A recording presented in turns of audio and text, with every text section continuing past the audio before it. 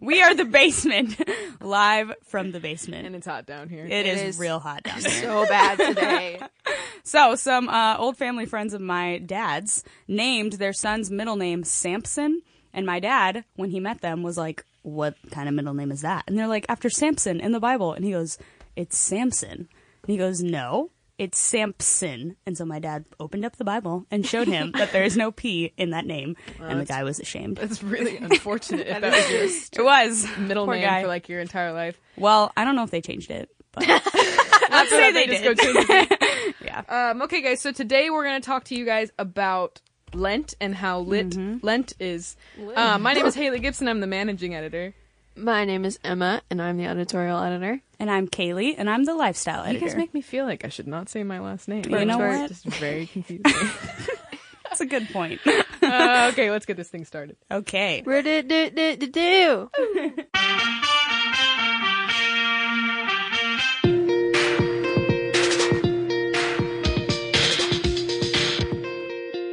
So, Kaylee, do you want to start us off by giving a definition of Lent? And Yes. kind of talking about what it means. Yes. Okay, so today we're talking about Lent, and arguably the two most important days in the Christian calendar are Christmas Day and Easter, because they mark Christ's birth, death, and resurrection. And most Christians and non-Christians don't just observe Christmas Day, they observe the entire Christmas season. And so my question is, why don't we all observe the entire Easter season, which is Lent is part of that. So Lent is basically a preparation for Easter. It's the season begins 40 days before Easter, and it's a time set aside for prayer and fasting, and it's a time meant for honoring the sacrifice of Jesus. So it's supposed to be like the 40 days that Jesus like went into the wilderness. Yeah, in right? Matthew 4. It's marking his time of prayer and fasting before he started his ministry. So that's kind of what it's modeled after. Like, that's why that's how long it is. It's the 40 days. And I'm not gonna lie, dude, I literally have never done Lent and did not know anything about it until we decided that we were gonna talk about it, and I started looking into it. Same. So, do you celebrate Lent? Well, okay, I didn't know about it either until about 4 years ago when I was going to school in Seattle, and they celebrated it there. At your school in there. Seattle? Yeah, Oh, dang. because they, like, we have charismatic roots, they had Methodist roots, and the Methodist tradition traditionally, like, celebrates Lent. And so I learned about it then, and I was furious that I didn't know about it. Really? I think it's really beautiful and important to understanding the Christian worldview and, like, why we do what we do, why we celebrate Easter. And it's definitely a time of just examining your sinful nature and our inability to save ourselves. And so we can't truly understand the hope that Christ brings with his resurrection if we don't understand the despair that we were in. And so to me, I'm just like, yeah, that's great. Like, I really want to recognize my brokenness so that I understand that I'm broken and that I need healing. And I feel like you can't come to that conclusion as fully unless you're, like, in that dark place first. Yeah, kind of like almost like 4 days of Easter is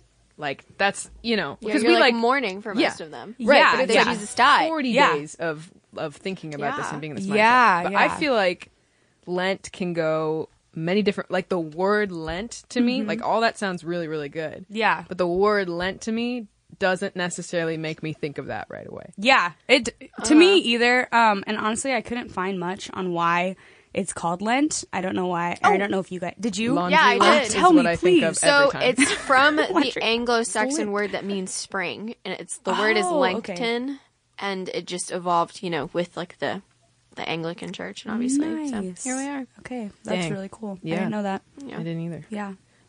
Yeah, again, all I know really about Lent is that you put a little ashy cross on your... Yeah, so that is actually because it starts on Ash Wednesday. It was started in one of the churches, I believe in the Catholic Church, that they started it on Ash Wednesday, and Ash Wednesday is more recognizing your mortality and your humanness, and so you like the verse that says, from ashes you came, and like ashes you will return, and so Ash Wednesday is the beginning of it because you're starting with, like, I'm human, I can't save myself, I'm broken, and this is why we need Jesus. And so there was one writer, as I was, like, looking up everything about Lent, and she said, her name's Sarah Phillips, and she said, although the nature of suffering is not one that offers itself to easy explanations or pat answers, the answers we seek seem to make the most sense in light of the cross.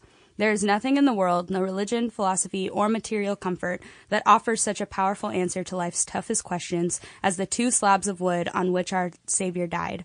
Although I was drawn to Christianity in search of joy, it's the cross that keeps me coming back day after day, year after year. It is this time of year, known as Lent, that I am reminded of what Jesus did for me. Interesting. Dang. Yeah. So that's why I like Lent. Because I thought that was a great explanation of it. I just think, it's like one of those things that I grew up thinking only Catholics did Lent. Same. And I knew Catholic people growing up who like, Lent is life. And I was like, that's cool for you. Like, you know what I mean? The only religious thing I think I really can attest to as like a non-denominational kind of growing up is like communion. Like, you know what I mean?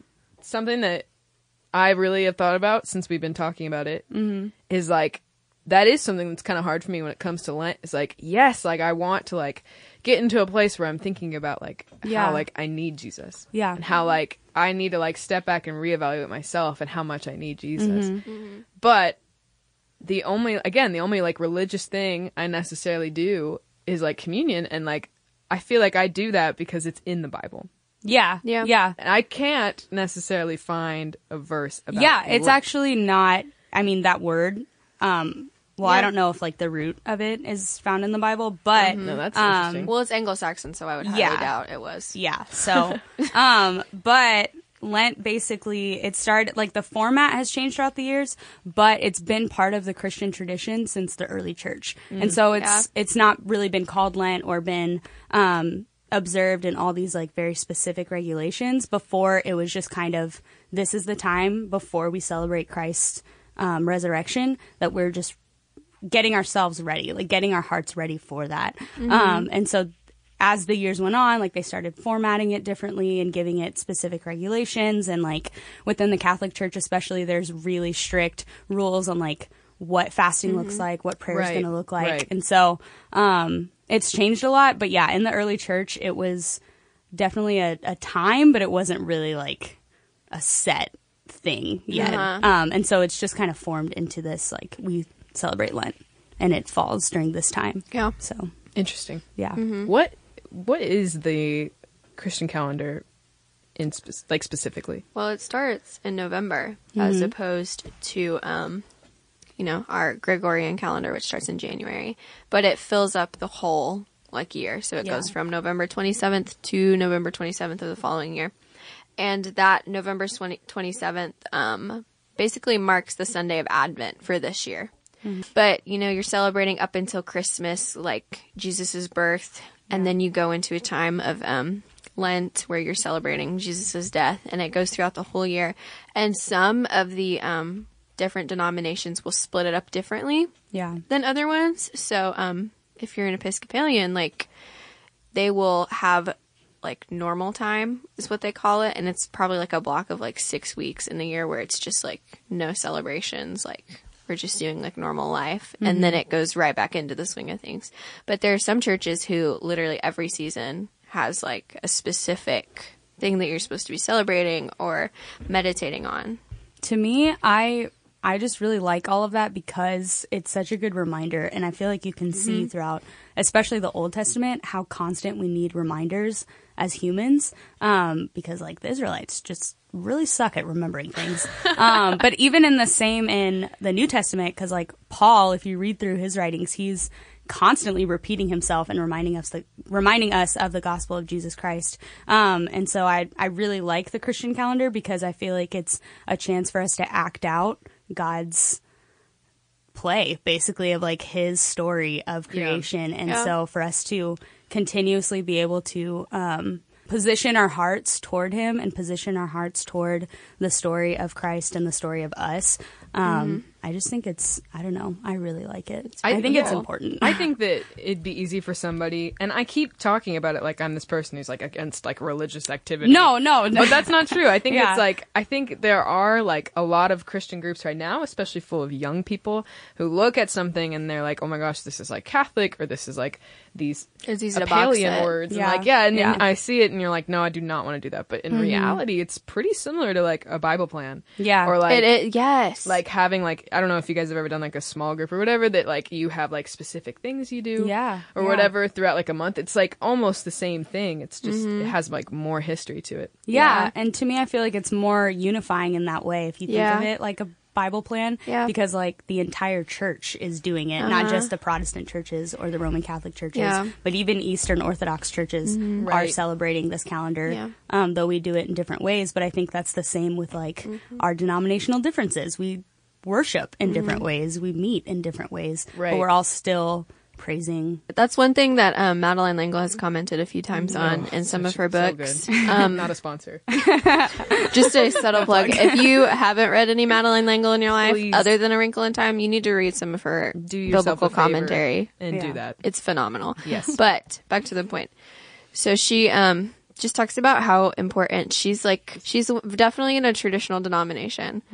And she is very like, she's like a very like current modern hit person. Actually, she's dead now, but may she rest in peace. Oh my gosh. But she just believes in the power of tradition, and that's something that I feel like our generation lacks a lot. And she talks about how by like reading the Book of Common Prayer, even if you're not like a consistent observer of it, and we're not saying that you have to like you should be like following like everything knee to knee, but it's really interesting to be informed about it. But she says in her book, I think it's in A Stone for a Pillow, that basically by participating in these traditions, you're taking hands with somebody from 500 years ago, and you're taking hands with somebody like 1,000 years in the future. Like, it's just unifying. It's unifying with everybody. Like Kaylee said, it's unifying with everybody who's living right now, and it's unifying with people who did it 500 years ago. Yeah. That's good. And I think we attach stigmas to it. And we're like, well, this is like, I mean, not everybody, but what you're saying, like people who are afraid of tradition, like our generation. And it's like, I think we like look at it and we're like, I don't want the chains of being held bound by this, like, I have to do this way. But looking at it like that is like, not only am I sacrificing the things that make me comfortable to be closer to God and to observe myself, but I'm also choosing that I want to not only be a part of my congregation, but a part of history and a part of the future. Yeah. And it didn't start out as like that's one thing too, like, over time, and this happens with every institution, like over time, like there were different constraints put on it, like based on the needs that were needed for that time and things that the church saw, and even just like selfish motivation has changed, like the process of Lent. But it did not start out that way. Like nothing, things just don't like start out like that. You know, it started out with every good intention of like trying to like you said, like play out, like be a part of like what God is doing and what he's done, and remembering all of the amazing things that he did through Jesus' life. Yeah. That's good. So you don't have to celebrate it the way that everybody else does. I feel like just the heart behind it and the purpose of it is way more important than the actual, which denomination you're part of as you observe it, or whether you observe it at all, as Christian holiday. But I think just getting your heart ready for Easter is just as important as getting your heart ready for Christmas. Amazing. Because like without the resurrection, we wouldn't, everything that Jesus did would be purposeless. Like we need the resurrection. And so to get yourself ready for that moment of remembering it within your own Christian walk,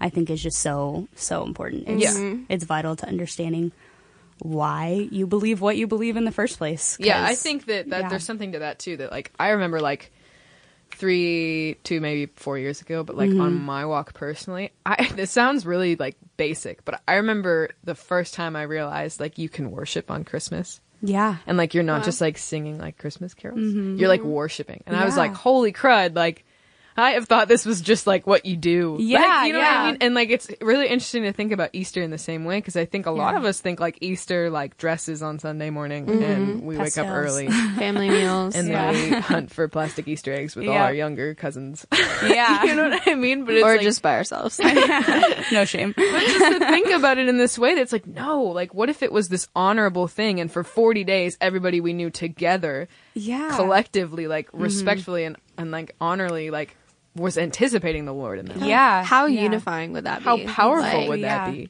But especially for young people to do it. Like it would totally change like everything about the way we view the world. But I feel like even in that, that's the danger in tradition sometimes, is that, like you said, oh, this is just something that we do. And so I feel like that is why some people would be more hesitant to want to observe this, just because, well, they've been doing it for thousands of years. Like, it's really easy to just kind of fall into this rhythm of it. Yeah, it's just very mundane. And so, I don't know. I just feel like sometimes it's kind of a balance to have of, like, wanting to be part of tradition in order to, like, center yourself, but then also not allowing that to continuously, like, just be the same thing over and over again. I think it's what you said, that it's, like, all in the heart. Yeah. It's like, what is your heart behind observing Lent? Is it to observe tradition, or is it to observe, like, Jesus? Yeah. You know what I mean? It's the same thing when you're fasting. It's the same thing with communion. It's even, like, the same with Christmas. Like, what is your heart as you go into this? I think it's interesting because, like, not just in Lent or in the church, but if you look in human history in general, we're, like, starving for tradition. Right. Yeah. Which is I would agree. Kind of a bold statement, but it's like we as people are naturally more comforted when we know what's happening and what to expect and, like, what to keep doing. You know what I mean? And God is an orderly God. And so I feel like we're made in his image and we crave that orderliness. Yeah. So, and we'll find it somewhere or another. We'll get it done. So. It's funny, I, like, read a book not too long ago about postmodern, like, traits and, like, how we've basically ended up as postmodernists. So it walks you through, like, pre-modern thought, modern thought, and then postmodern thought, and talks about how all of them have contributed to, like, making this stigma of postmodernism.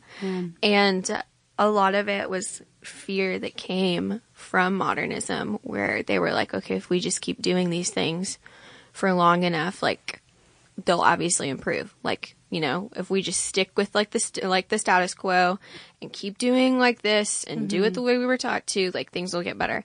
And what postmodernists saw in that was things aren't getting better. Like, things have hit a peak and we're not, like, nothing is better. And so there is, like, a serious abandonment of tradition because we're afraid that, like, it's done all it can for us. And I don't know, I feel like I'm definitely of the opposite mind of thought, where I'm, like, longing to, like, have structure. Same. Like, I love my church, and I love having the freedom to, like, observe, like, different seasons the way I want to. But there's definitely, like, personally for me, in my personal time, I don't think my church has to do it at all. But I think that in my personal time, I need that structure of, like, okay, this is what I should be reading. It's like a Bible plan, exactly like you guys said, but one that, like, everybody, not like everybody, but, like, so many more people have observed, and it's gone well for them, obviously, because it's stuck around so long. No, and I think we put structure to other things in our lives. Like, I mean, like, we structure every single day. Like, we go to class or we go to work or whatever season of life you're in, and you structure it with ways that you can keep track of stuff and, like, keep on the right path. Like, me and Emma are about to graduate. And so it's like to think about, like, I do everything I can to make sure that I don't lose this, like, I'm about to graduate. You know what I mean? Send help. Please. But it's almost the same thing of starting a Bible plan or having structure in your own personal life. But I think that's the challenge here, is that it's not just find a church that helps you observe Lent. It's observe Lent in your own life. Because you want the structure and you want to go deeper into that connection and you want to observe those things. And that kind of frees you from the, like, worry of, am I just doing this because other people are doing this? Am I just doing this to be a part of, like, the culture that my church is creating? Like, which no doubt there are definitely people who do that. Yeah. And it reminds me of, like, all the times in the Bible when Jesus is like, you know, like, when you're fasting or, like, praying for something, don't let other people see it. Like, keep it to yourself. Like, don't eat one of, like, it's just a totally personal thing. That's good. My church always does this thing where we fast at the beginning of the year every year. Like, same. 21 days in January. I don't know why it's 21 and not 40. Fast. Well, it's just like pray and, like, decide what you should fast. And, like, that actually has been really hard for me because I don't necessarily feel, like, super convicted about anything. And I don't want to just pick something to pick something. But I mean, in talking about this, is like, maybe that's not a bad thing. To pick something and just say, like, I am intentionally doing this to further my relationship with Jesus. You know, even though it's kind of weird. You know? And also low key, like, don't trust your feelings. So, that's so true. You can't really always trust that anyway. So no, that's you shouldn't definitely feel true. Convicted in that way. So earlier this week, we put out on our personal social medias to give us questions and comments and concerns about Lent. So we got a really good response from someone who used to be a student here at ORU. And she said that she started to observe the church calendar in college more so after getting married because her fiance at the time was Anglican and still is. They're married now. And while we don't go to an Anglican church, we still observe loosely with lots of grace the seasons and holidays. We often read from the Book of Common Prayer, which is often associated with a liturgical practice, especially in the Anglican tradition. So a little bit about the Book of Common Prayer. So the Book of Common Prayer is you say this word so eloquently, I don't know if I can do it. Liturgical. Beautiful. Is that it? That was wonderful. Great. Nailed it. Book used by the Church of the Anglican Community. It was made in 1549 and was prepared primarily by Thomas Cranmer, who became the Archbishop of Canterbury in 1533. It is a super old book. It's really old, yes. And there are different versions of it. It's very much like the Bible where there are different revisions and translations that you can read depending on the denomination that you're involved in or just depending on your age sometimes too. Because there's lots of these and thys in the old one. But it's really nice. And if you are like an English buff, like all three of us are, you will appreciate, one, the parallel structure in it. And two, just the intentional word choice. Like, I have one open right now that is just, like, ridiculously, it's just amazing. From all blindness of heart, from pride, vainglory, and hypocrisy, from envy, hatred, and malice, and from all want of charity, good Lord, deliver us. From all inordinate and sinful affections, and from all the deceits of the world, the flesh, and the devil, good Lord, deliver us. From all the false doctrine, heresy, and schism, from hardness of heart and contempt of thy word and commandment, good Lord, deliver us. From lightning and tempest, from earthquake, fire, and flood, from plague, pestilence, and famine, good Lord, deliver us. And it just goes on, and it's just beautiful. Like, the language is just amazing. And so in Lent, do Anglican communities read it? Or is that like just a common thing for them to do? They read it all the time, and there are different sections that they'll read like every Sunday depending on what the pastor is preaching on. But there is a straight up like Lent plan. For the Common Prayer Book? Yes. And it's like, and then there's like different sections of the Bible that it has set. So we all exchanged this Lent calendar earlier, and there are different sections of the Bible that it says on the Lenten calendar. Link it's below, like, for those who are listening. It's like read this section of Jeremiah or read this section of Matthew. Yeah. And like, basically it's all of the scripture. It's literally like a Bible reading plan, like that is set up perfectly for Lent. Right. It's amazing. And I would challenge that, I think someone there's a Common Prayer Book that's like, there's not another book of the Bible, Yeah, and it's not, I don't think it's like that. I think it's like, when you read a devotional and at the end it's like, pray this prayer. Yeah, it's like supplementary. Yeah. Right? And yes. it's just in a different way, I think, than in modern thought we might be thinking about. Okay, well, this has been The Basement, live from the basement. It's still really hot down here. It is. Oh, man. Sweating up a storm. Send help. Send help. Tweet us at ORU Oracle about anything that you want us to talk about next. Yeah. Comments, concerns, look at the links below for help on Lent, and just, stop drinking coffee for 40 days. Stay toasty, my friends.